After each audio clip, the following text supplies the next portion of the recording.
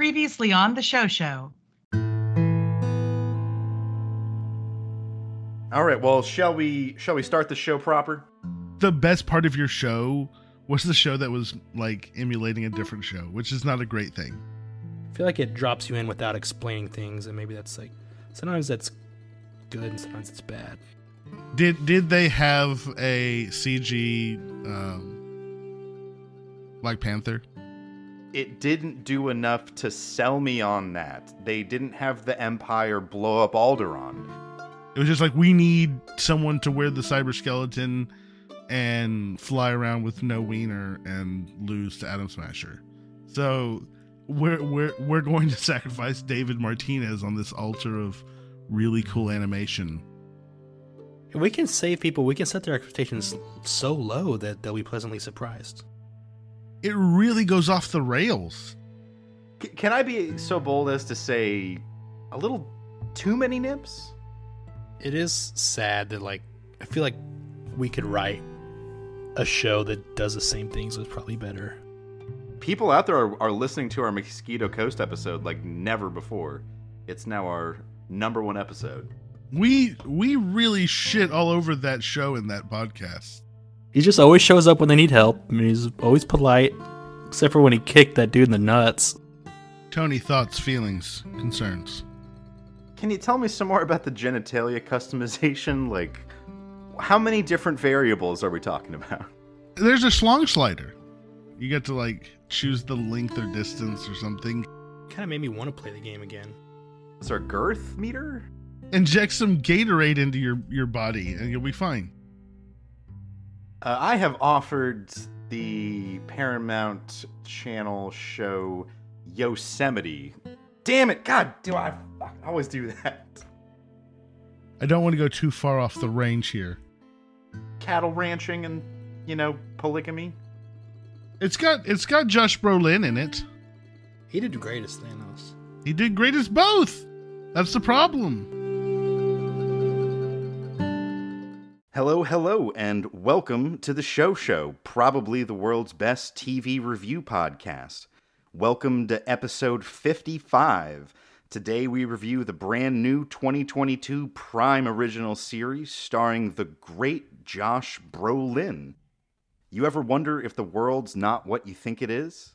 This month on the Show, Outer Range. I'd like to welcome you inside the broadcast booth. I'm Jay. I'm joined, as always, by my two Hall of Famers. To my left, the man, the myth, the legend, Amelia County Steer Wrestling Champion 1886. It's Aaron. Howdy. And to my right, the king of binge watching. For the moment, my second favorite TP. He only started watching the show this morning. It's Tony. Glad to oblige. I know it. Listeners love it. They want procrastination. Check out our Instagram for news about the show, including updates on our postponed 2023 tour and cruise, along with plenty of other bonus content. You can find us at the Show Pod. If you want to email us, send those to the showtvpodcast@gmail.com.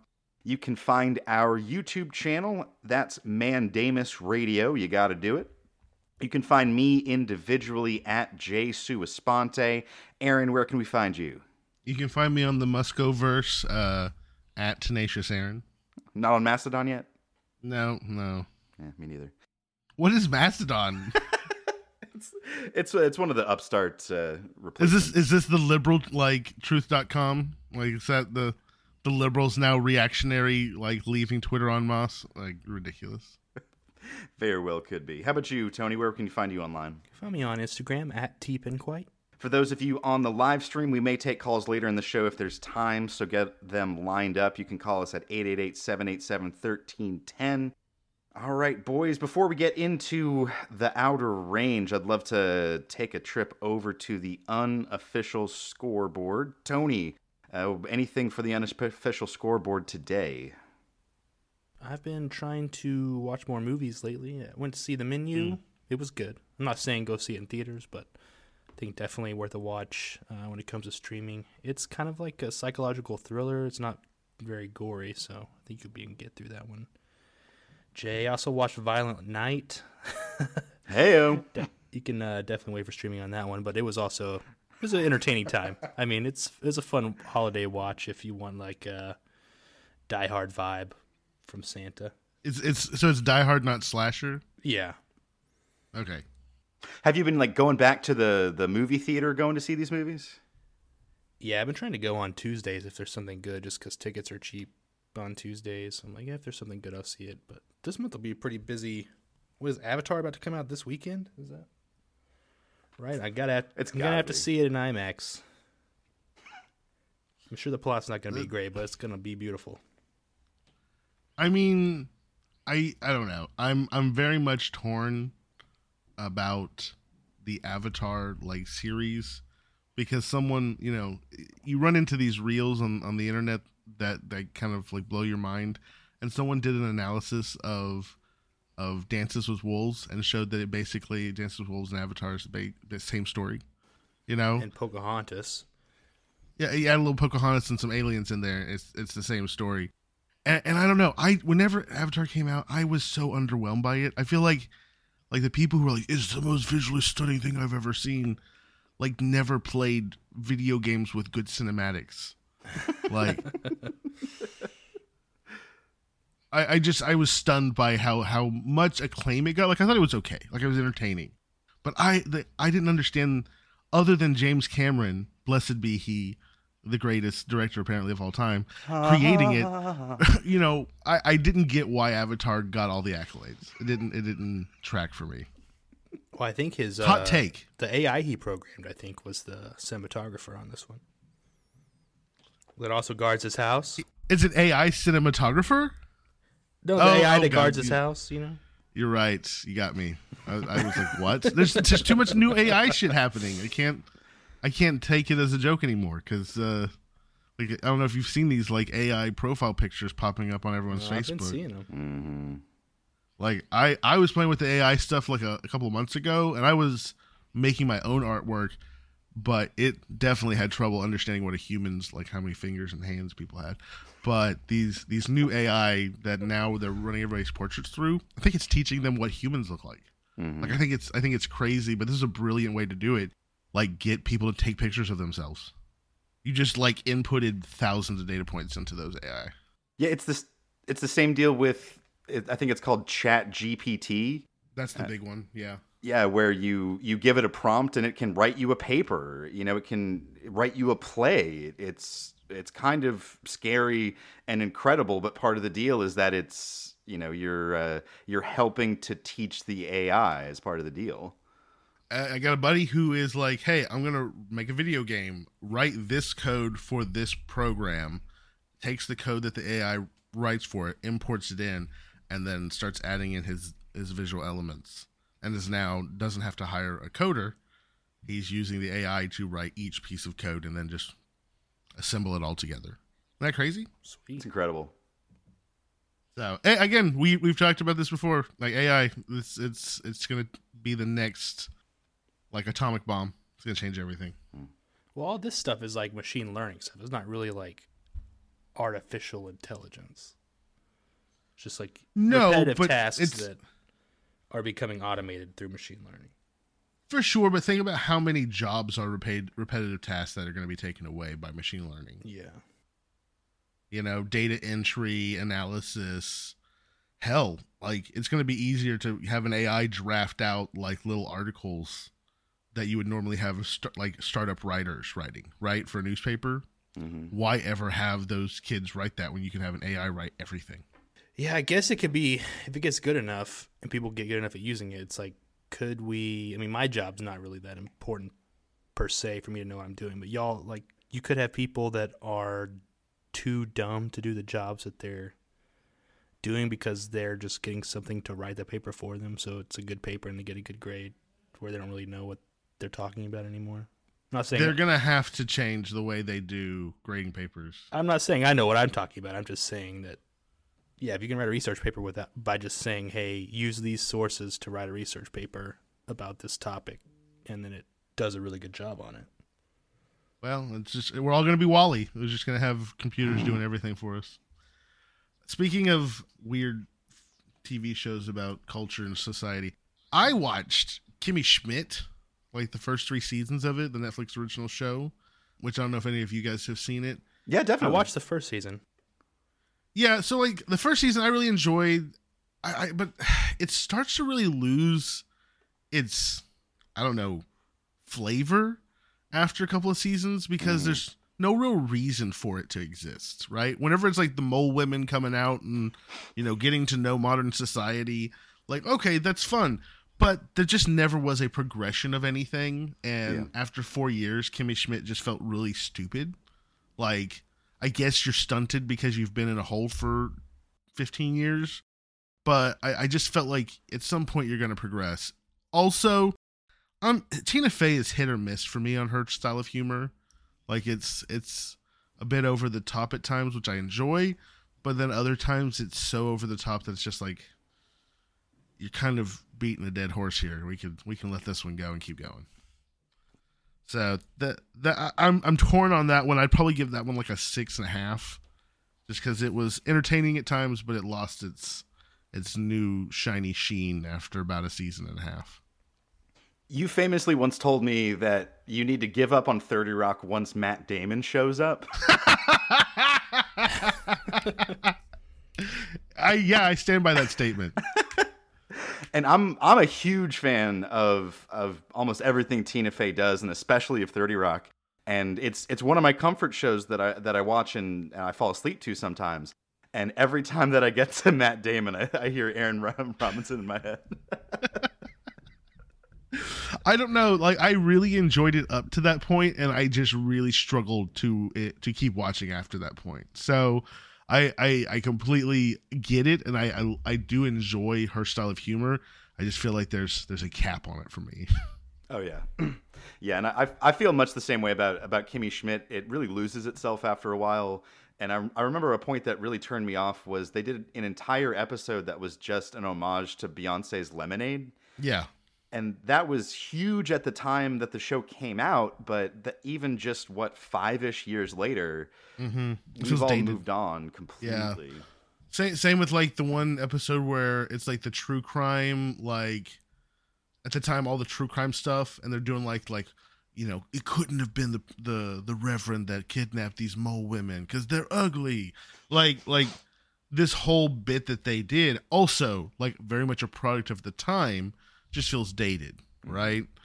That's the point where you're jumping the shark. Like, I felt like I was like, there's no reason for this show to continue to exist. Like, they're just kind of like, we've come up with something to film, let's do it. I did watch 2 movies. Speaking of movies not going out, have not been to the theater, but I did watch Love and Monsters. Ooh, I like that one. Yeah, it's good. It's entertaining. I had a good time with it. Christmas Story Christmas, which is the old Christmas Story, Ralphie and all them. It's the sequel. Ralphie's grown up and it's his family, and it's in this, I guess, the 70s. I enjoyed it. It was just a bunch of fan service if you like those kind of movies. And then this one was interesting. I don't know if anybody's seen this. Mike and Dave Need Wedding Dates with Zac Efron and Adam Devine, I think, or Devine, not sure. I haven't seen that. Does it have Aubrey Plaza in it, or is that? Yeah, it's Aubrey Plaza. It has what's her name from Pitch Perfect? Anna Kendrick. Anna Kendrick in it. It's ridiculous. It's dumb, stupid humor. It was not to be taken serious.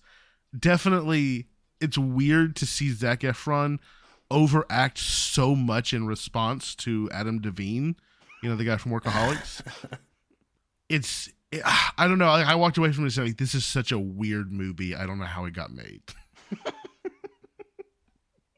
Man, I feel bad for Zac Efron. Oh, you do?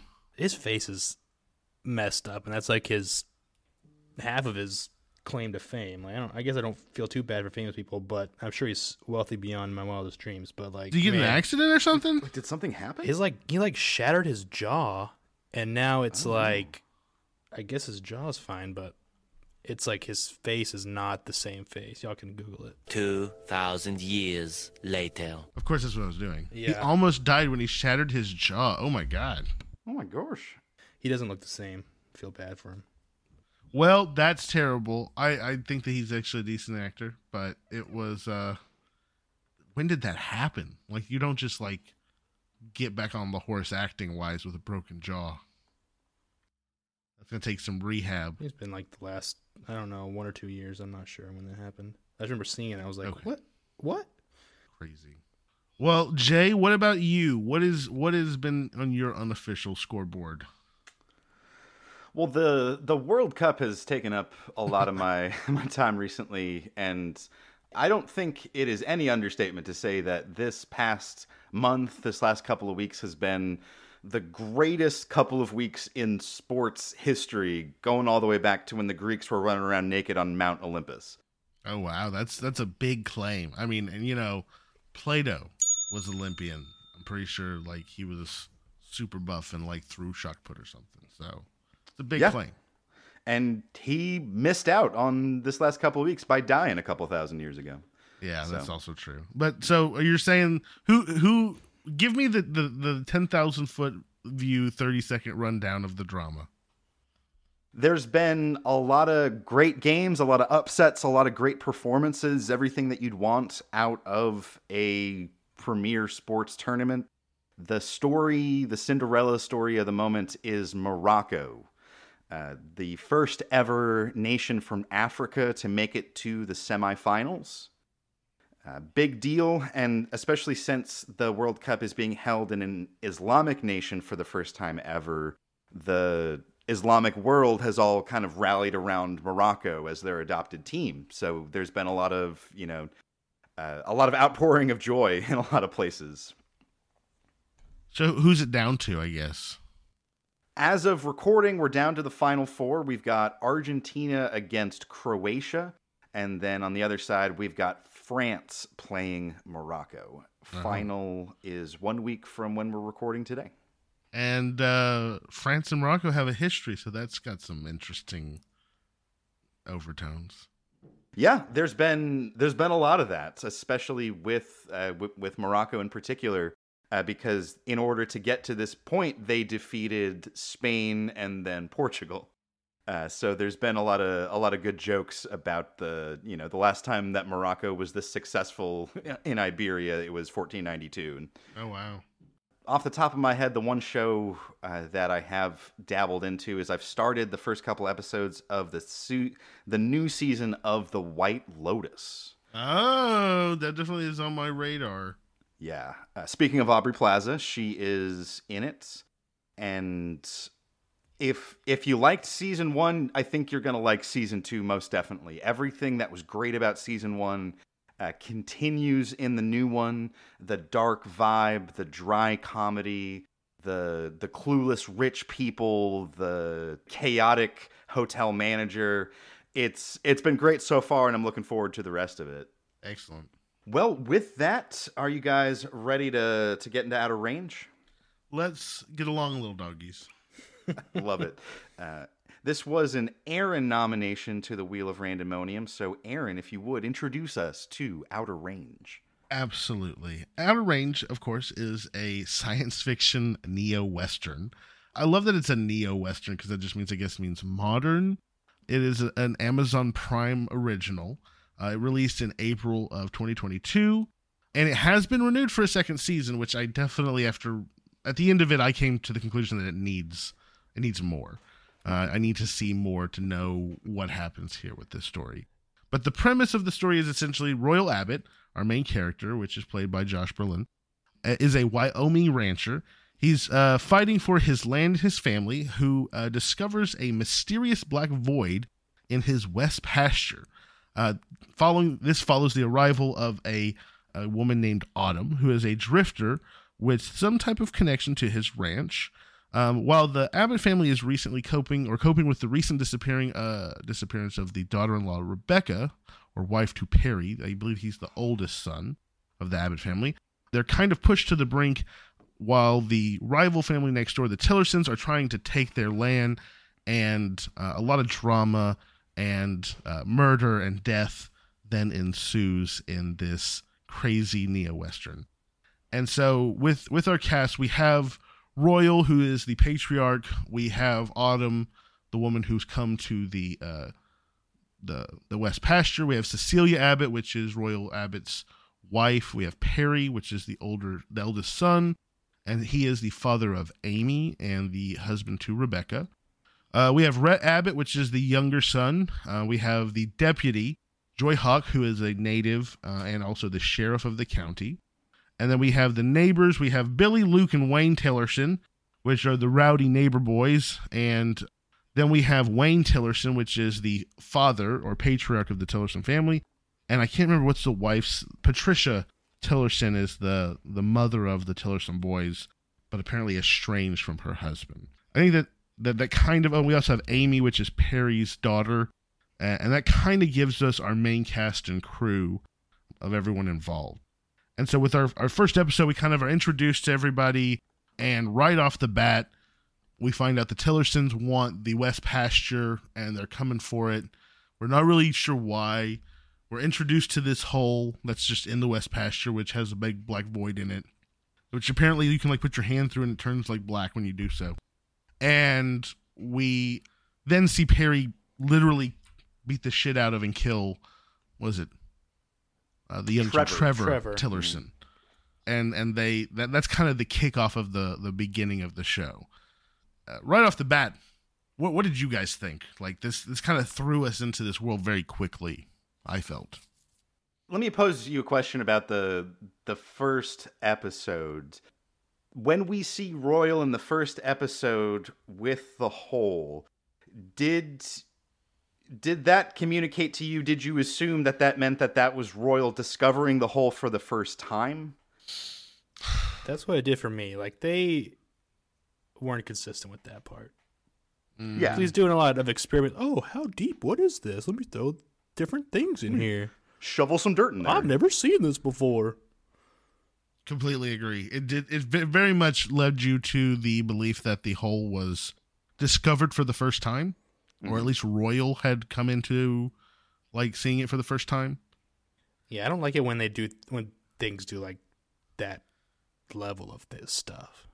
You know, like frame it like we think he's discovering it for the first time, but don't like send him through a little like hypothesis phase for us to watch. Like he really, really, really doesn't know what's happening. So right. This is interesting because Christy had raised this point that she felt there were some levels of amnesia associated with the hole. And I disputed this because as we find out later, Autumn is in fact Amy. There's the future version of Amy, and Royal is a time traveler. He's from the 1800s, and after accidentally killing his father, he finds a hole, falls through it, and then comes out in the, 1960s? Yeah, 60s. Right. And we see him not only discover the hole, but we see him create the hole. Yeah. Like his emotions create the hole, or the hole reacts to his emotions and desire. Yeah. Almost. No, he very clearly describes the event and discusses it and talks about it later. Mm-hmm. It could be that whenever... So we don't know about from the time he comes out as a little boy to that moment, has the hole been non-existent, missing, not there, right? And so his reaction to it is, 50 years later. And it's kind of like, is this my mind messing with me? Is this real? Is it back? Is this thing that brought me to the future here? You know what I mean? Like, could it be that we're looking at it not as, what is this, as opposed to, is it really back? Could you see it that way, maybe? I think that really helps because for most of the show, I was wondering, how is it that no one is discovering this hole up until the events of these 8 episodes when so many people discover the hole? You know what I mean? Exactly. I think that the fact that when Perry jumps into it, it closes up almost immediately. Mm-hmm. That tells me that the hole does not stay permanently. Right. That it opens and closes based off of some rule set that we're not aware of. We're kind of given the hint that when someone who wants to be lost finds its way to the hole, then the hole accepts them, and that looks to be what happened with Perry. But clearly this is a time travel show, right? Like we have some time travel. We know that Autumn is the older version of Amy. if we kind of real fast going through the story, we have the death of Trevor. We have the Abbots covering it up. We have, Royal throwing the body of Trevor into the hole, and then Autumn seeing that happen and pushing him into the hole. We have him waking up in the future. We don't know what year, but there's that BY9, mining company that's fucking everywhere. And there's all the yellow shirts, and then there's Luke Tillerson and there's Wayne Tillerson there, which we know he has a stroke in our timeline. So we don't know how he gets back to being normal. But we have Luke shoot, Royal, right there, and he jumps back in the hole. That whole scene really sets up a lot of questions for me. They better have been greenlit for 2 seasons the way they played this first season on the time travel stuff, because too many things from that scene are not explained in the season at all. Yeah, why is Luke still pissed off enough to shoot him when we see him basically turn into a cold-blooded murderer, and he wants to land. He knows what he doesn't know what the hole is, but he knows about it. Presumably by then he knows exactly what happened. So why is he acting like his brother just died 2 days ago and he's trying to exact revenge? Like no one got caught. Perry confessed, so justice has not been completely had, but for him, he would understand. Well, but you remember Billy gets shot at the end of the show, right? Billy gets shot in the neck by Royal. Oh my God. That shot, that was Leo Johnson level, one-arm sniping. Waldo the bird is dead. Well, to be fair, he had they the windshield shot, as a 70, bipod. 70, 80 shots not hitting anything whatsoever through the windshield. And then one single sniper shot through the neck, right? That was No Country for Old Men badass shit. It was. I think that personally Luke being pissed off at that moment is related to the death of Billy, not to Trevor. Okay? Probably. But we don't know yet. But this is where there's some inconsistency. I still feel like there's some holes here because we have Autumn showing up. We have Autumn showing up, and it's kind of revealed. It's revealed at the end that she's clearly Amy, right? It's got the scar on her head. The end, or were we slapped in the face with that from the very beginning?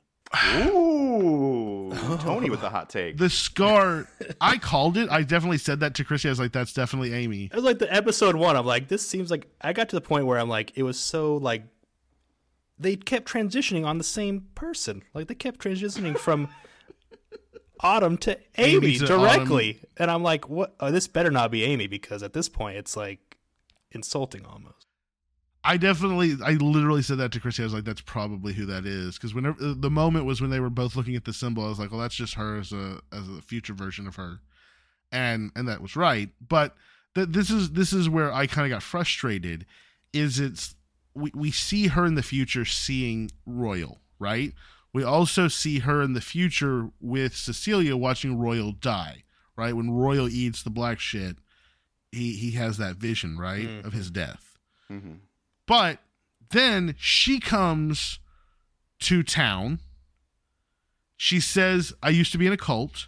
So that means that those events that we saw with the yellow shirt, that was earlier for her. But that's in the future. So what happened? Where did Amy go? Did Amy and Rebecca go off to the future whenever Rebecca abducts Amy? And or did they go to the past? You see what I'm saying? Or did they stay right there? The hole's closed. Yeah.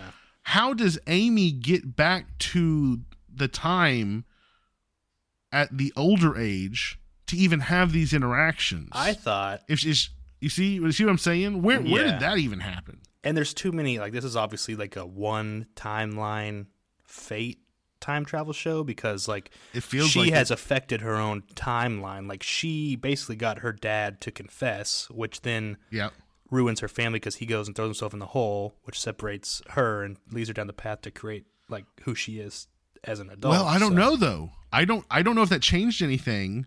You're right. That's what I'm saying. Maybe he always. it's like it hasn't changed anything. It's always happened that way because it's already happened, I guess, basically. Yeah, I see what you're saying. He always turned himself in. That's why BY9 had the land and was milking it for time oil.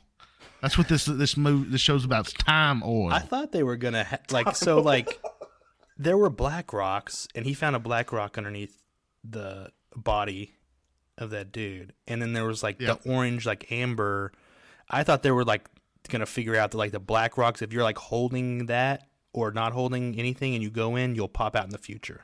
Maybe how much of the black rocks you have is how far you go or something, and then the amber rocks I thought would take you backwards, because obviously everything that's gone in the hole that we've seen has gone forward, but we don't know that. The body came back. The body came back, right? We don't know into where the body future went. It went into the future because it hadn't decomposed. Well, you're right. It did go into the future. Yeah, and he went into the future. Appeared in the future. He went into the future. And he went into the future, and then but when he jumped back in from the future, he went to the past, I guess. So I think that here's the difference, though. I think that you're right. He did jump back into the past when he went back into the hole at that point. But the time oil, which we're forgetting the main time oil. I'm just saying, when Luke struck that Texas T, and all of a sudden the buffalo starts shooting out in full herds, that is the moment that I was like, okay, it makes sense why they're pumping it. But that's the same stuff as the dried stuff that Royal finds in the stone and Billy finds in his dad's rock. It's just the dried out version of it, right? It's the same stuff. But it clearly has something to do with bringing time around.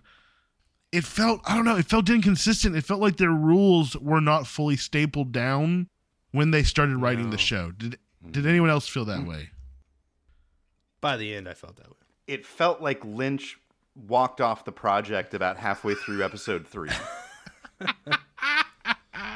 Because episode 1 and 2 were gripping, intense, and starting around episode 3, it all just kind of unravels. The end of episode 2 was that the scene where Josh Brolin goes through the hole and we see the other side that we talked about.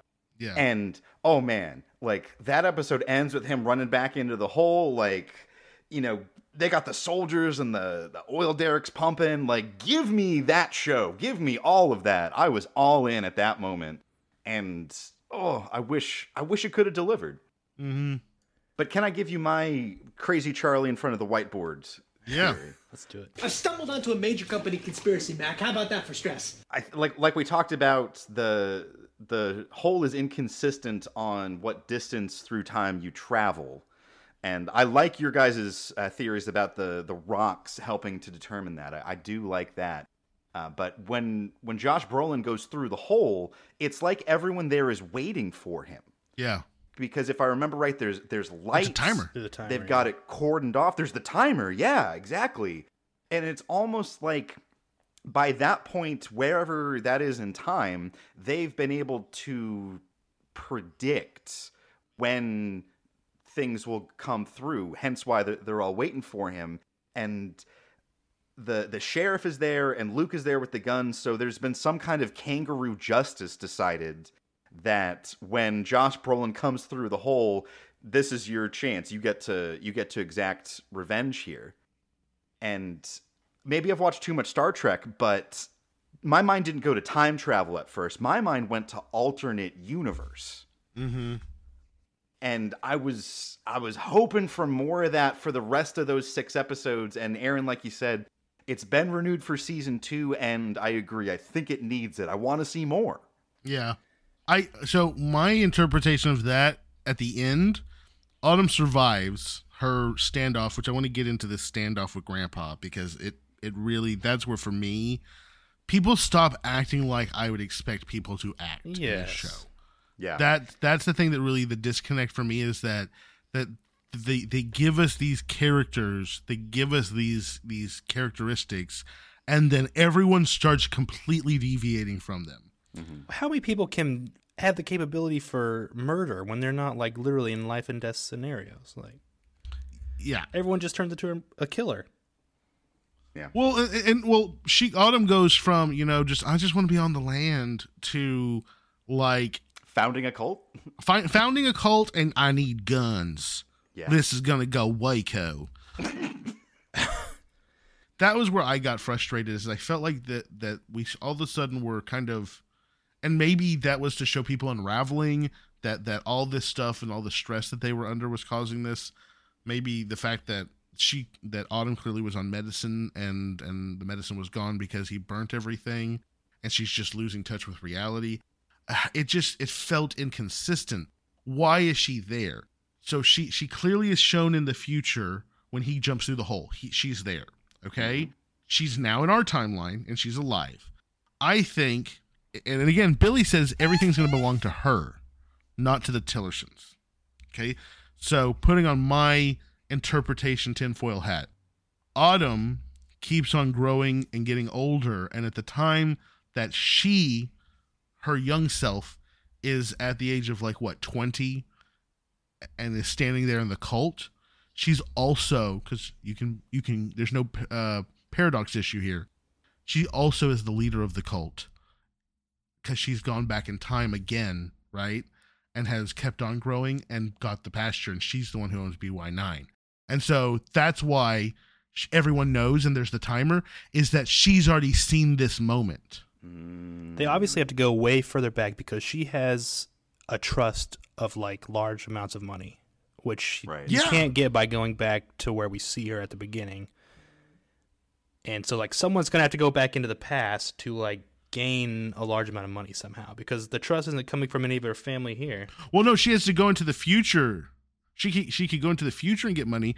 You can't send money from the future to the past, though. The money has to exist in the present that they're in right now. I see what you're saying. Yeah, so someone has to go back before the show starts and get a large amount of money somehow. Buy some Microsoft stock. Because I think that's what she was going to do. She was going to auction. She was going to win the auction because the land was going to go to auction because of the bail situation, and she was going to buy it. But that's what I'm saying, is that her then continue on in this timeline, and then but that means that Autumn Amy had to stay in the timeline. This is so fucking confusing.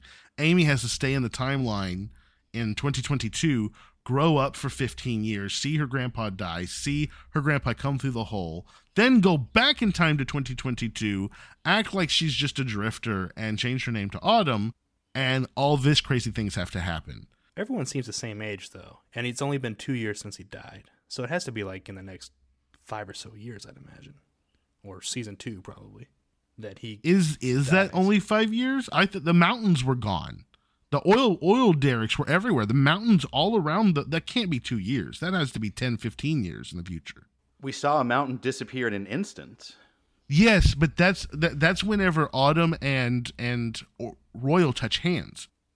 I think that's Autumn's timeline in the future and Royal's timeline interacting when they touch. I like that. Because think about it. The mining, when you look at that mining scene, the mountains surrounding the area are gone.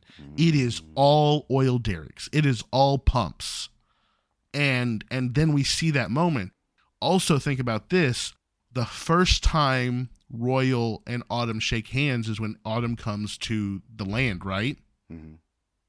The next episode, we have Joy arresting the junkie in the gas station. Mm-hmm. What does he say? He says that one of his cousins people are disappearing for 6 seconds, right? Mm-hmm. He disappeared for 6 seconds. Okay, and it was his meth head cousin. I got this off the internet, so I'm not going to act like I'm a genius. But his meth head cousin probably dead in 6 years, so when they touched hands, he disappears because in the future timeline, he doesn't exist anymore. Oh, I like that. It makes sense that she is from the future. I feel like the show has given us enough tips to prove that Autumn is from the future. So she has set it up. She knows about time travel, knows how to get money invested so that she has what she needs to do what she's doing. But at the same time, she's fucking losing her shit.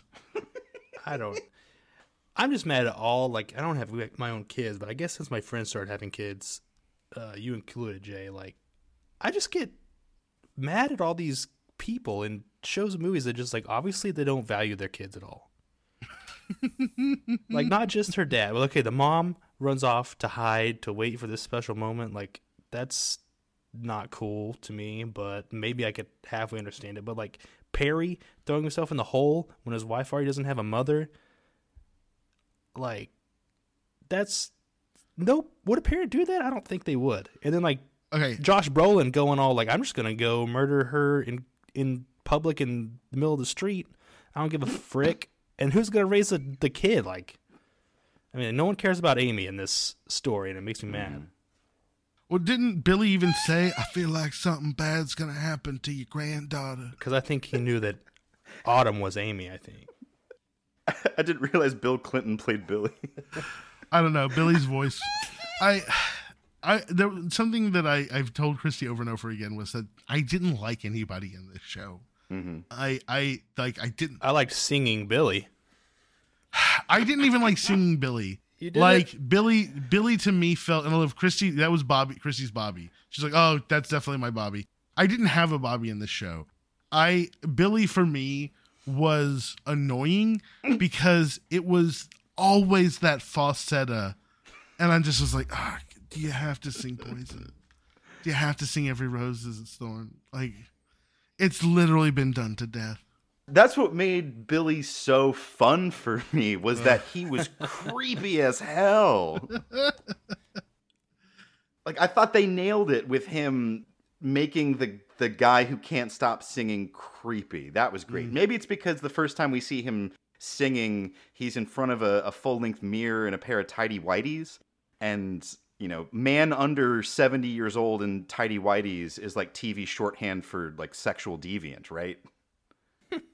I guess so. I didn't realize this, but I just saw that everyone does that standing in front of a mirror while they're like I getting mean, think dressed. about the McPoyles. oh, you're right. They are pretty deviant. You know? Oh, God. At one point, not at one point, at many points, the wardrobe for Billy was also incredible. Those crazy-ass shirts where they're Western, but they're, like, nuts. Tiny? Like, he had jellyfish on a Pearl Snap shirt. Yeah. That was incredible.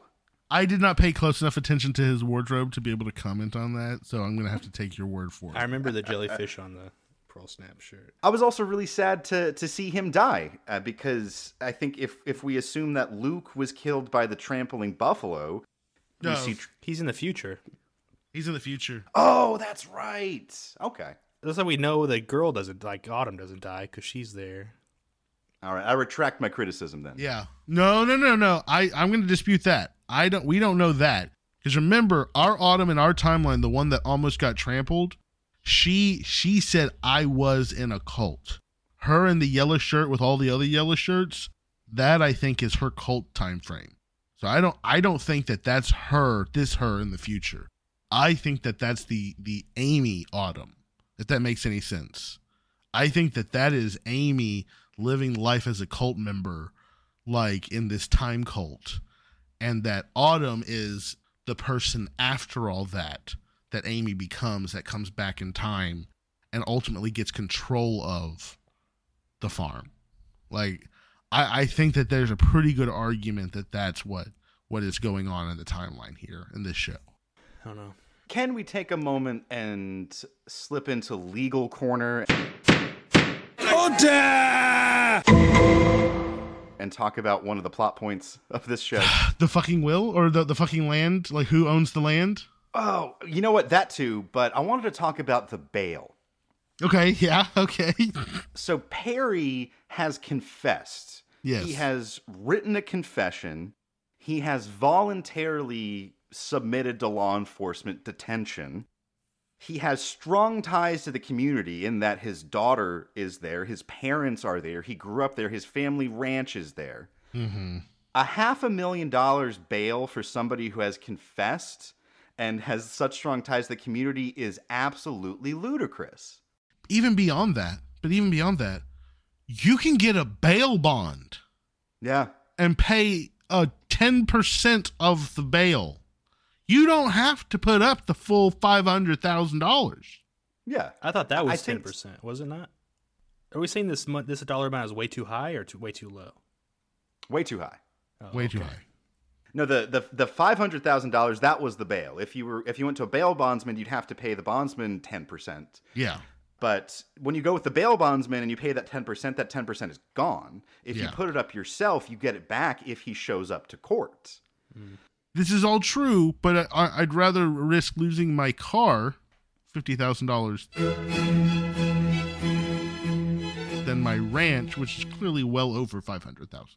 Yeah. Yeah, to punch it up a little bit, I think I'd rather see it as the bail amount less and have them have to sell some farm equipment that's crucial to running their land, rather than the kind of overly dramatic, over the top, we have to sign the whole ranch to the county. Yeah, that was, I didn't particularly care for that. I didn't particularly care for this moment when they're talking to the lawyer, when the Tillersons are talking to the lawyer about the will. Like, there's no power of attorney, and his will gives everything to Billy, but he never signed it. But we'll go ahead and start doing that because that's his wishes. I was like, hold on. Ridiculous. He didn't sign it. That's a pretty big factor in wills. Yeah. Yeah. And you mentioned about the land transfer. Yeah. Oh my God. Like, all you have to do is just pay off one low-level bureaucrat and you can just steal your neighbor's land? And adverse possession is not even a fucking claim in Wyoming, apparently. Oh wow. I'm just saying, if there's anything that's open and notorious, saying this is my land for 20 fucking years kind of seems like that.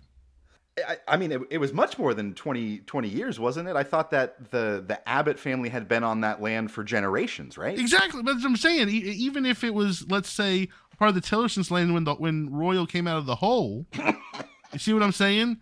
Like, at least that's got to be, what, 50 years? Okay, so that's another point of the show that was unclear, was the visions that Wayne had of Royal coming out of the hole made me. We see a boy there when Royal comes that's out. Wayne. Yeah, that's what Wayne. that told me as well. Mm-hmm. But I struggle to reconcile that with the rest of the show. I didn't, only because I think that's what drove Wayne. He didn't know why the West Pasture was unique. He knew something about it. I think it's because he saw the hole as a boy. He saw Royal come out of the hole. He was in shock by it, ran home, and kind of like coping mechanism, he's a little boy, it gets buried. But it's always there, right? And we see him kind of obsessing over it for a while. And then whenever he goes out there and he has the vision, he says it was Royal. It was Royal coming out of the hole. Like, he has that realization at that moment. That's when he hits Royal in the head. He gets in the car, he runs back, he busts through the door, and he's like, I found it. I found it. And he immediately has a stroke. Right? So to me, I think that was like vindication for him, that something that he couldn't nail down, a memory that was incomplete, incoherent, finally made sense for him. Mm-hmm. And he immediately has a stroke. So that's how I took that. You know, I have a hard time not believing is that, I mean, like, I'm not rich, and even I have a little camera drone. Like, how are they not every once in a while flying a camera drone over his West Pasture and seeing this big hole? It was just past the fence, like, not very far. And I don't even think it's illegal to fly in the air over someone's property. You don't have a reasonable expectation of privacy in the area above your land, as I learned in school. So it's like, how they not have like a regularly scheduled like drone fly past going over there? They would find that hole quickly. What about like anybody from like the military or satellites? The mom flying on a helicopter, like, oh hey, there's a big black spot over there when I was coming in. There's definitely some aspects of the show that I felt. It almost felt like the show did not have everything nailed down when they started filming it. Yeah. And they kind of had to make some decisions along the way, and we're like, well, we're just going with this now. And okay. But I didn't even realize this till Tony kind of put it this way, is that there are two different things. There's the hole and there's the time oil, right? And they serve two different functions. The hole seems to be a portal two different times, mostly to the future, but we have one instance to the past. Whereas the other one either induces visions of different times or can create just in its liquid form a massive rift for which things can travel from different timelines into our world, right? Because there was like a whole herd of buffalo. Now, my question is the show even linear? Like, we see Joy, the sheriff, walking. She's gonna have to climb out of that oil swimming pool after those buffalo get through. What was I say? The buffalo that she sees, is that the buffalo that Luke let out at that nighttime? Like, are we seeing a different time period for her? I'm pretty sure until that hole opened up, she's trapped like 100 years in the past.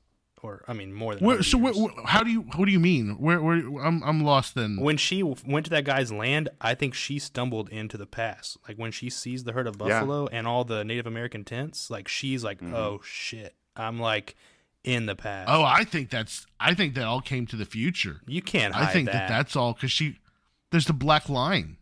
Like, I think that black line she follows, I think that's a crack. And I think that's, like, all come through. Remember, because he's saying people are seeing mammoths.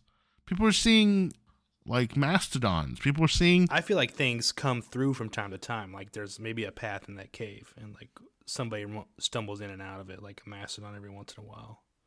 But not hundreds of Native American peoples and buffaloes. But then we saw Luke's oil, and literally hundreds of buffalo come racing out of it. So clearly there is an ability to have that exact situation come out. How exactly did he survive being trampled by all those buffalo? I don't know that he got trampled. He was standing in between the two goobs of oil that all the buffalo were running out of. And it was like the Royal V, like Mighty Ducks. Wait, that's what the rumble is, isn't it? That they heard on the first episode, you hear a rumble. Was that the buffalo coming through the first time? Maybe it could. There definitely are a couple of different earthquakes. Remember the dinner that's cooking on the pressure pot? It gets like shaken. I think that could be seen as an earthquake. Okay, what is Rhett doing when you see a huge dust cloud and then you see a huge herd of buffalo and you're like, I'm on the same path. We're going to intersect. Maybe I should just keep going. Why don't you slow down? It almost feels like he doesn't realize it's buffalo till he's in the midst of all of them. Yeah, but I mean, if I saw a huge dust cloud moving towards me, I'd be like, maybe I should slow down so I don't just run into this thing. And then you see that from the audience's point of view, you see them obviously running, and then he's like, I'm gonna wait till I almost run into one, and then it's too late. Now I have to drive through. I'm like, okay. He didn't even put on his blinker. He's so inconsiderate. This is one of my complaints about this show is I didn't like Perry. Like, we've talked about his shitty parenting and his inability to control his temper and beat the shit out of someone. Rhett, though, I didn't care for either. He just generally, I don't know, he felt very lackluster as a character. I was like, this whole he's apparently broke his shoulder or something in this final stand, but he's got to redeem himself. And it's fine. He just completely is fine. Yeah, I figured he broke his collarbone. Now that I have rode this bull for 8 seconds, I have been completely restored. It was just I'm gonna leave my family and run off with my girlfriend. Okay, it didn't, to me, those moments didn't feel necessary. I wanted better for Maria. It's also weird that it's not weird. I guess hopefully we get, I don't know about season 2, but it's how does she know so much and also know so little, Autumn? She thinks her father is innocent until she finds out. She's like, oh, that's not true. She thinks Royal, she blames Royal for her life being ruined because she thinks he killed that guy, and then he thinks her dad took the fall and then he disappeared on her, is what I'm assuming. Kind of her life path follows. That seems like a very reasonable interpretation. So she knows all about the future, the whole, and she knows a lot of events, but she doesn't know what actually happened until she gets here. She doesn't remember her childhood at all. That's the thing. Does she? Royal says that he doesn't remember his childhood and then literally won't stop talking about killing his father for the last 2 episodes. Like, I feel like Autumn has said the same thing. I don't remember anything from before I was 9 years Well, old. she's 9 when her mom comes and picks her up, so I think she just blocked out. I know that, but that's what I'm saying though. Is that, do we believe Autumn? I don't really believe that. Just like it's shown that we can't really believe Royal because Royal lies. Autumn has lied the whole entire show. The entire beginning of her meeting Royal is all a lie. Right? So I don't know that I trust her when she says she doesn't remember. I think she knows exactly. And I think that you actually made it clear to me that she thinks that Royal was the one that caused all these problems. And so that's why she goes fucking manic and starts trying to, go David Koresh on him. Props to her and Billy for, they really went for it on the makeout sessions in this show. Oh my God. Unnecessary. It's hilarious. Gratuitous, I think, is the term that I would use to describe the makeout sessions between Autumn and Although I liked the Maria and Rhett makeout sessions. I was like, maybe behind this. I just thought it was hilarious when Billy, he starts singing the song that's in the background playing while they're making out in the bank. That part just, made me love Billy even more. Yeah, I love that. Hey, you have a gun, get out of the bank. Oh, you're making out with Billy? Well, you don't have to get out anymore. We're just going to watch.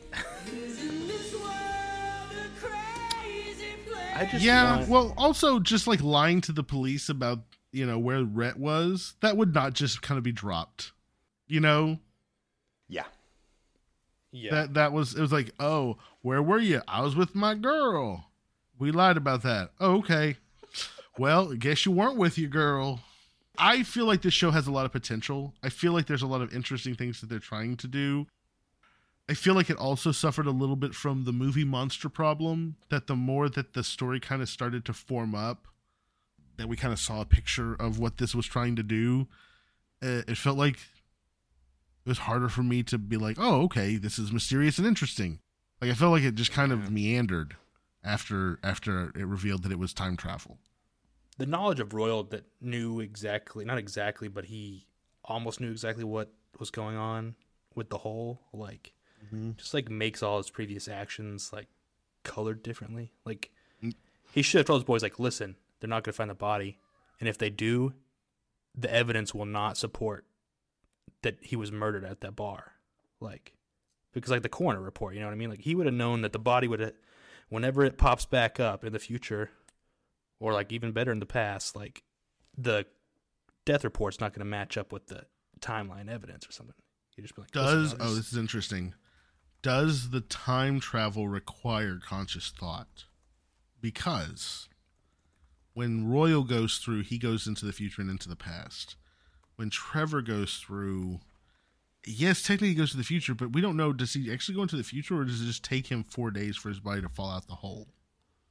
Type thing. I don't know if that makes any sense. Because it's medically he's only been dead for 10 hours. So yes, you're right. He was thrown in the hole, and and then the daughter finds him the next morning. So he could have popped out in the middle of the night or something. But it was a pretty clean transition. I feel from getting thrown right. So it's 4 days. It was 8 days. It was 8 days. Was it 8 days or 4 days? I thought it was 4 days. It's that he died 4 days later after he disappeared. They found him 8 days later, but his death was 4 days after the disappearance. Okay, yeah. I think that's what it was. So you don't need conscious thought. I was thinking maybe he just immediately dropped him, but no, the fact that there's a time difference in when he died, that undermines that. I was imagining that the soldiers and the oil company on the other side threw the body back in the hole.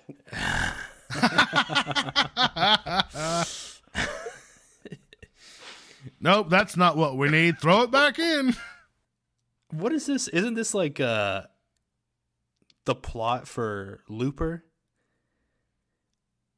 You can't go back and kill yourself. You can't commit crimes, so they send people into the future to be killed, and they're not technically dying in their they're not being killed. They're being killed where they don't even exist anymore. It's so people in the future. It's a gray. People in the future are killing people from the past that are being sent there to be killed. This is confusing. Something like that. Except for this one, I think is different. Is that people from the past are coming to the future and messing with it? I just like it's not consistent. I just kept like I hate mentioning leftovers all the time, but I just like if this was the leftovers, they like to let the mystery be, but they like wrap the individual seasons up. Yeah. Like this end was not the end that we didn't get any answers for the vision, like not the vision, like his experience going into the future. It's like that scene in Superman versus Batman where all of a sudden there's like the future like army of Superman shit, and it's just completely out of left field and not explained whatsoever. That's kind of how I feel like some of the things in this were. It's like we have this good idea, maybe they cut an episode.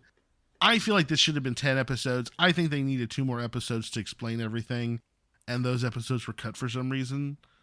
I thought it's kind of like Tokyo Vice. The joke's anal, right? Did I get the joke correctly? Like I feel like we kind of came to the same yeah. conclusion that you kind of set us up to ask these questions, but then you didn't deliver in the same season.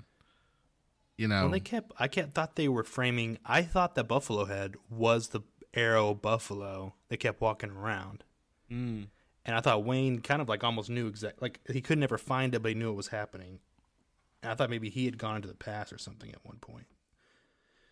I don't know. I thought the Buffalo was going to be connected to something. Like I said, I already thought the rocks were going to like. I thought they were going to figure out how to go backwards or forwards. And I thought like maybe something was going to happen, like Royal was going to go back to before it all started at the very end of this season or something and try to fix it. Okay, so I want to bring up the bear situation. Yes.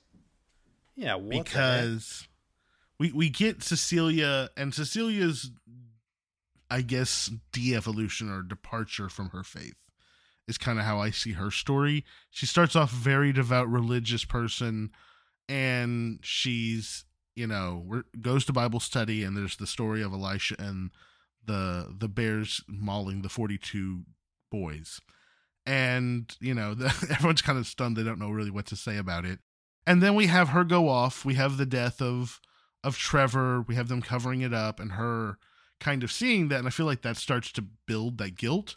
And then all of a sudden there's the baby bear. There's just the dead baby bear that she just hides in the shed.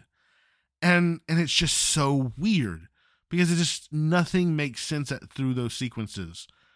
Like, and then Papa Bear shows up, or Mama Bear, and she shoots and kills it. And she just loses her faith through that process. I don't understand the purpose. My first initial thought was she was going to use that bear to create like some evidence that the Trevor was like somehow attacked by it. Like she was going to leave like some, like use its like entrails or something like to plant like evidence. I don't know, or claws or something. And then my second understanding was like she's trying to, like the Bible story, punish herself with the bear. Like she bites her hand with the bear's mouth. Like she's trying to like repent, I guess, somehow in some sort of weird way. Jay, what did you think about the bears? Well, this is a great example of what's so great about the show, because I need a couple of people smarter than me to analyze these shows, because I'm so dumb. I thought it was the same bear. So I thought it was like that time was not linear and that Cecilia killed the bear, but then the bear shows up dead previously in the timeline. I thought it was like when Billy says, is this the beginning? Is this the end? Are they the same thing? So I completely misread it because I thought that was the same bear. I took it as the mama bear come looking for the baby bear. Yeah, I thought she was going to like plant the scent on something to get the bear to attack somebody too. I also had that thought at one point. I was like, oh, she's going to use like the scent of the baby bear to like get somebody mauled. But also the bear, it disappears like at a certain point. Like we don't see it anymore. The door's open. She walks in there and it's gone, right? The mama bear dragged it out. Is that what it was? Okay. Yeah, it was like sniffing the body when she showed up. Which is like, no one's carrying around guns. No one thinks the mama bear is coming looking for, like, people aren't walking around with rifles and stuff. And like, well, it was in the car. Really want to, yeah, I know, but people don't really want to kill people either. Like Royal, when he's hunting Autumn, he flips their car over. He's going to walk up to the car. Like, I'm sure he assumes that she's dead, but like, you're going to walk straight up, put your gun away, like lean down your head to look under the car. when you know she has a ton of guns, and if she's still alive, she's just going to shoot you in the face. Like, Yeah. you're not No. going to like park your car with the lights facing it, run off into the dark with your rifle scoped in on it, looking for like movement, looking for where she is. And like, I don't, just like, do you want to kill her or not? He did no scope Billy while driving, so I thought he was scoping. I thought he was kind of like leaning over, checking the scope. I don't know. It's some multitasking. I did a little research into the Elisha story and was reading some commentary on it. And Elisha is a prophet in the Bible. He was taught by Elijah, and the story of the bear happened shortly after Elijah is famously taken up in the chariot of fire. And so Elisha is left on his own as the new prophet of the Lord. And in these passages, we see him doing many nice, great things for people that are downtrodden, that are, you know, individuals who are suffering. And we also see him losing his temper and basically calling bears to come and eat 42 young men. And the commentary, when I was reading it, they were talking about how this is one of a tough story in the scripture where you see someone who gets great power and then perhaps misuses it, but also does good things. Maybe showing that, you know, humans throughout time all make mistakes, do wrong things, but also like what happens when you maybe don't have a mentor, you don't have guidance, and you're all just given great authority or power. I feel like a lot of this story maybe is, and maybe that's the parallel here with Cecilia, is that she's looking for guidance. She feels very lost. And in the same way that Elijah had no guidance because he lost his temper with the bears, she has no guidance with what's going on. Her boys have created murder. You know, we see the whole standoff between her and Patricia. She's clearly like suffering morally in that situation. She feels like that they've done something wrong. So to me, this is really a moral struggle for Cecilia throughout this whole show. And she's seeing everything, her family, her values, her farm, all of it just kind of melt right in front of her. I like that interpretation quite a lot. And I think the Oscar goes to Cecilia on this show. I thought her performance was absolutely spectacular. Yeah, I would agree. I liked I felt like the show, not making fun of religion, but I liked it because it kind of echoed my viewpoints. I thought that story, maybe it was all that stuff too, but I thought it was just kind of like showing a little bit of the ridiculousness sometimes of the Bible. Like a lot of the stuff in Leviticus about like can't eat shellfish and like mixed fibers and stuff like that. Like just like, I don't know. I agree with Josh Brolin's like, personally, I agree with his little thing where it's like, if you're going to make God omniscient and omnipotent, like, and let him have the glory for all the good in the world, like he also has to have the responsibility of the bad. That's kind of like, I share that view personally. It's the Spinoza view of God, that God is everything. It's all the bad, all the good. It's all of it all together. You can't have both. When like tragedies and horrible things happen, you can't be like, well, no one knows God's design, and then pretend to know that it's God's plan when good things happen. Like, oh, you can't, like, it can't be both ways. You can't not know, and then you can't also know just because something's good. You know, as it is said, it rains on the just and the unjust alike.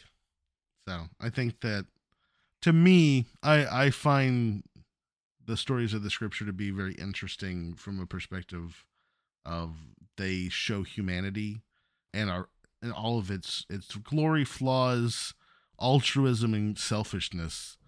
And I think that's what's great about those kind of texts, whether it's the Talmud or the Quran, the Bible.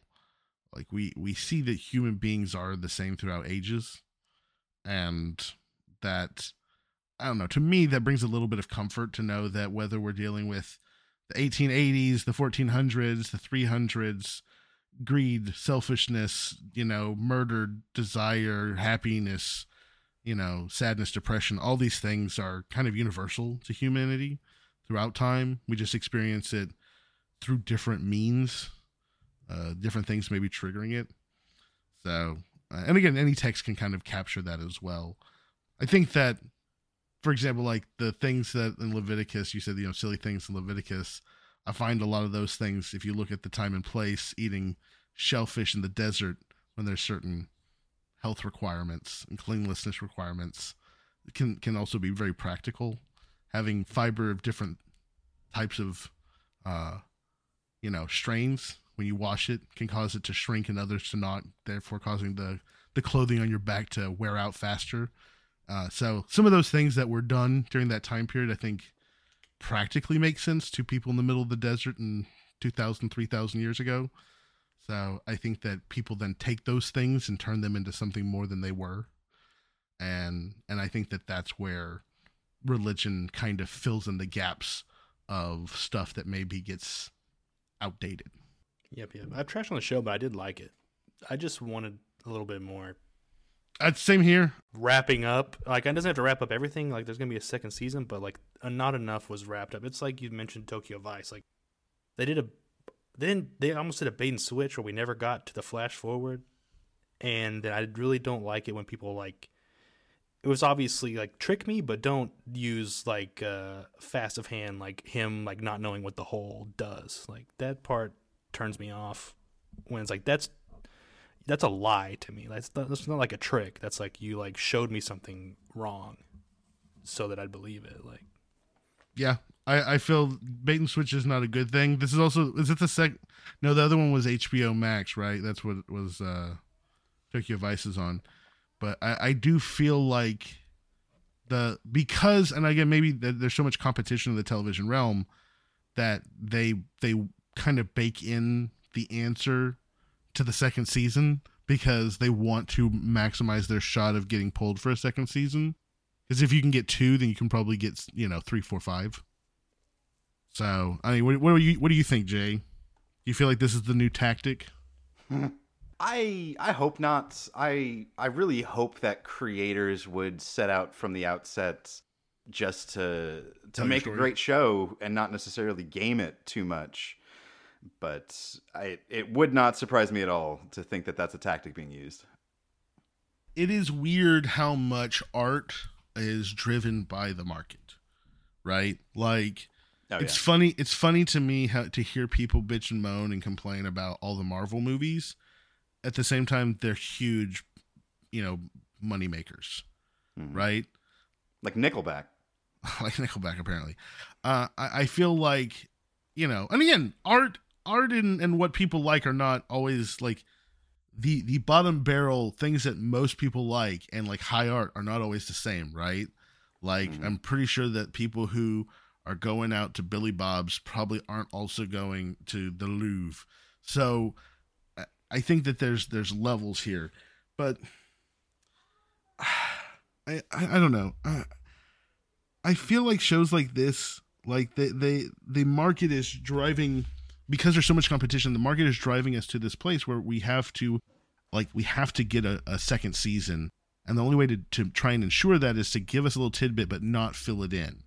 And so I'm curious if going forward we start seeing more and more of these, like these double season hooks, as the way that they try and ensure that they get 2 seasons out.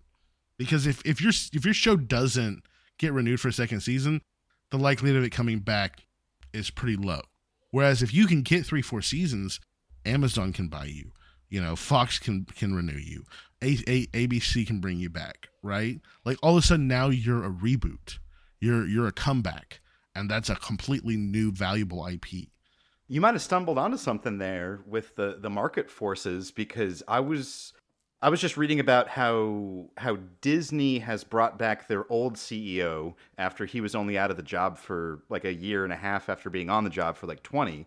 Yeah. And one of the reasons why they brought him back was that Disney Plus is not doing as well as they want it to do, or they projected it to do. It lost, I think it was $1.5 billion last year. And part of the reason why it turns out for all of these producers that streaming is so expensive is that all of us were only on the hook for 1 month when we subscribe. So there's nothing to stop us from subscribing to watch the show that we want to watch, binge it, and then cancel the subscription. So in order to keep us, they have to go Netflix, and they have to just churn and burn that new content so that there's something coming out next month that you want to watch, so you keep your subscription. So I wonder if Outer Range was rushed.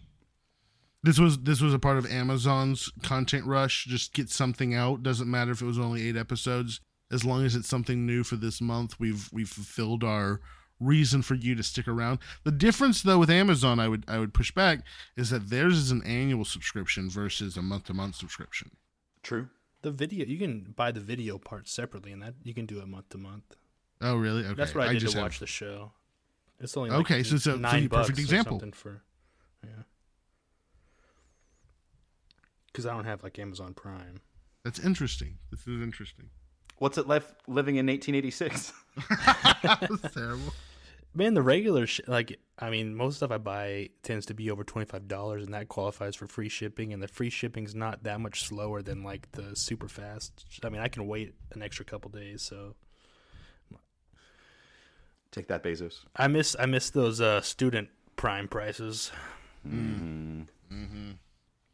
At this point, I've used it for so long, and we watch so much Prime shows that this is the thing. Anytime that I go try to cancel one of our like subscription channels, there's like a show that one of us are watching on it, and it's like, oh well, that show's on this one.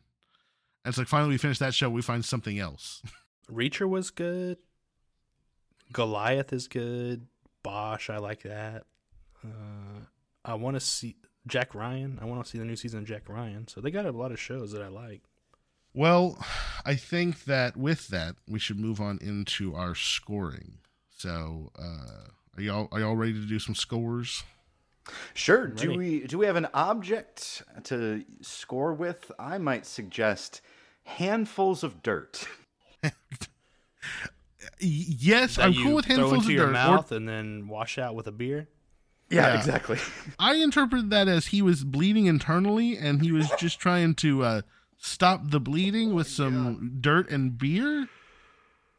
Oh gosh. That maybe he had like really dry mouth, and somehow they like put a thin coat of mud in there somehow. I don't know. Like I asked Christy, I was like, is that true grit? There it is. Oh no, he said it. Oh no. Yellowstone Sam strikes again. All right, so Jay, do you want to start us off? I feel like me and Tony have actually taken the lead on this one. You have been more quiet this time around. Sure, I'll lead off here. Aaron, you described the show earlier with a phrase that really caught my ear, and this is part of a kind of general grand theory of television that I've come up with after watching this show. But you said the show was mysterious, interesting, and meandering, and I think if we take those three elements and then we add one more of some sort of supernatural element in this show, I think we might have a television ideology that I'd like to call Lynchism Lindelhofism. Okay. You know, like Marxism Leninism, the official ideology of the Soviet Union. I think the official television ideology of what I like might boil down to Lynchism / Lindelhofism. Would it be Lynchian Lindelism? Ooh, I like that better. I like that. The double L's. I love shows like this even when they're not good. And this show, at the end of the day, was not good. But I loved it. I loved it. Shouting at the TV when stuff didn't make sense. I love talking about it with you guys. I think for show it was 10 out of the 10. But for the quality of this show, I'm going to give this just 5 handfuls of dirt, smack dab in the middle of the range. How about you, Aaron? I feel like I definitely diatribed a bit on this one. And it's because, like you said, I do enjoy weird, bizarre, keep you guessing stuff. And surrealism, any of that stuff, I really eat it up. And I felt like there was a lot of potential here. And I just feel like the execution of it at times stumbled. So I come to about a 6 because I think that the potential there, they can right the ship. They can retcon and explain some of the stuff away that doesn't make sense. They can give us some grand story on Amy and kind of get us to Autumn I think that they can right this ship. But where we are, I felt like we got half of a season. Even with the big climactic finale, which I don't dispute is very much a finale episode, it still felt like halfway through a season. This needed to be either 12 or 16 episodes. They needed to do it right. And because we got either a rush job or a hack job, we end up with a six barrels of time oil instead of what it should be. So I agree with you. This is a fun one for talking, for discussion. This is the kind of stuff where they leave you guessing. I just feel like it could have been executed in a much better fashion. How about you, Tony? Well put. Tony, what about you? Me, I know I touched on it too, but I'm going to give it a 7 handfuls of barrels of time oil. I loved the scenery. Wyoming apparently is beautiful. I loved the actors. I think everyone did well in their roles. No one felt like horrible or anything. Like I thought, and some people, like Jay mentioned, the mom. I thought Justin Brolin was great in it, but he's got that Western cowboy thing down at this point. So I really liked all that. I had problems with a few things. One thing, because I don't work directly with electricity, but I'm like, how did the roller rink still have electricity? No one's paying that bill. Like, why are they still letting electricity go to there? Anyway, I liked the Dippy's Dairy Queen rebranding. It was obviously like the Dairy Queen symbol there, where Yes. Perry and his daughter are eating there. So I really liked the show. I know I trashed it a lot, but I just wanted, kind of like you were saying, Aaron, like, if it's going to be 2 seasons, I want them to slow it down almost. Like, they progressed too far to not wrap it up in 1 season. If they're going to do 2 seasons, they needed to, like, I don't know what I'm trying to say, like, less amplitude, like, less peaks and valleys, and more of, like, a slow build-up to, like, a climax in the first season that leads into the second season where it really starts building. So I wanted to, if it was either 2 seasons, slow down the first season, or if it 1 season, they needed to wrap it up better and not do like a little bait and switch, and like they need to answer more questions if it wasn't like guaranteed to have a second season. But maybe that is like the trend we're seeing. But I'm gonna give it a 7 because it is a Tony type of show. I like mysterious shows, and I do like time travel. There are movies where they keep their rules like nailed down and consistent, but I just feel like lately when we've been running to it, it's been really like inconsistent. Well, thank you very much for making the math easy on me. We've got a 5, a 6, and a 7 for an average score of 6. That places this about kind of in the top of the bottom quartile. It's tied with Zack Stone. It's going to be famous. And here's the injustice of the century. Outer Range is 1 below Mixology and 1 above Succession. Wow. It's funny because I definitely ragged on Succession pretty hard. Here's the thing, though. I'm not gonna lie. When I don't find a character that I just outright like, it hurts the show for me. Mm-hmm. Like, I need to have someone that I endear to. You can be a shitty person. You can be a anti-hero, but I gotta like you at some level. And I think that was a big problem for me. I thought that Cecilia, with her performance, was great. I didn't like Cecilia. I thought that Royal's performance was great. I didn't like Royal. I thought Autumn's performance was fucking phenomenal, especially when she was losing her beans. But I didn't like her. Yeah. I didn't trust anybody, And I feel it felt like a Western Succession with the murder thing. I know that was at the end of the first season of Succession, but I was getting some vibes. Oh yeah. So you want the comeuppance, I think in Succession we were talking about like a release. Yep.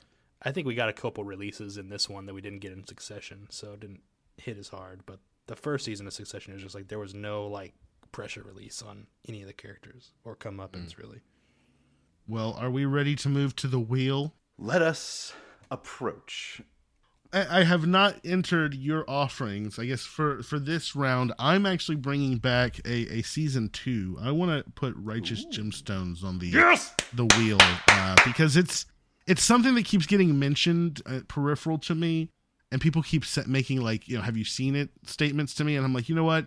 it's gone on too long. I think it's time to come back around and see what the Gemstones got into. So that's my offering.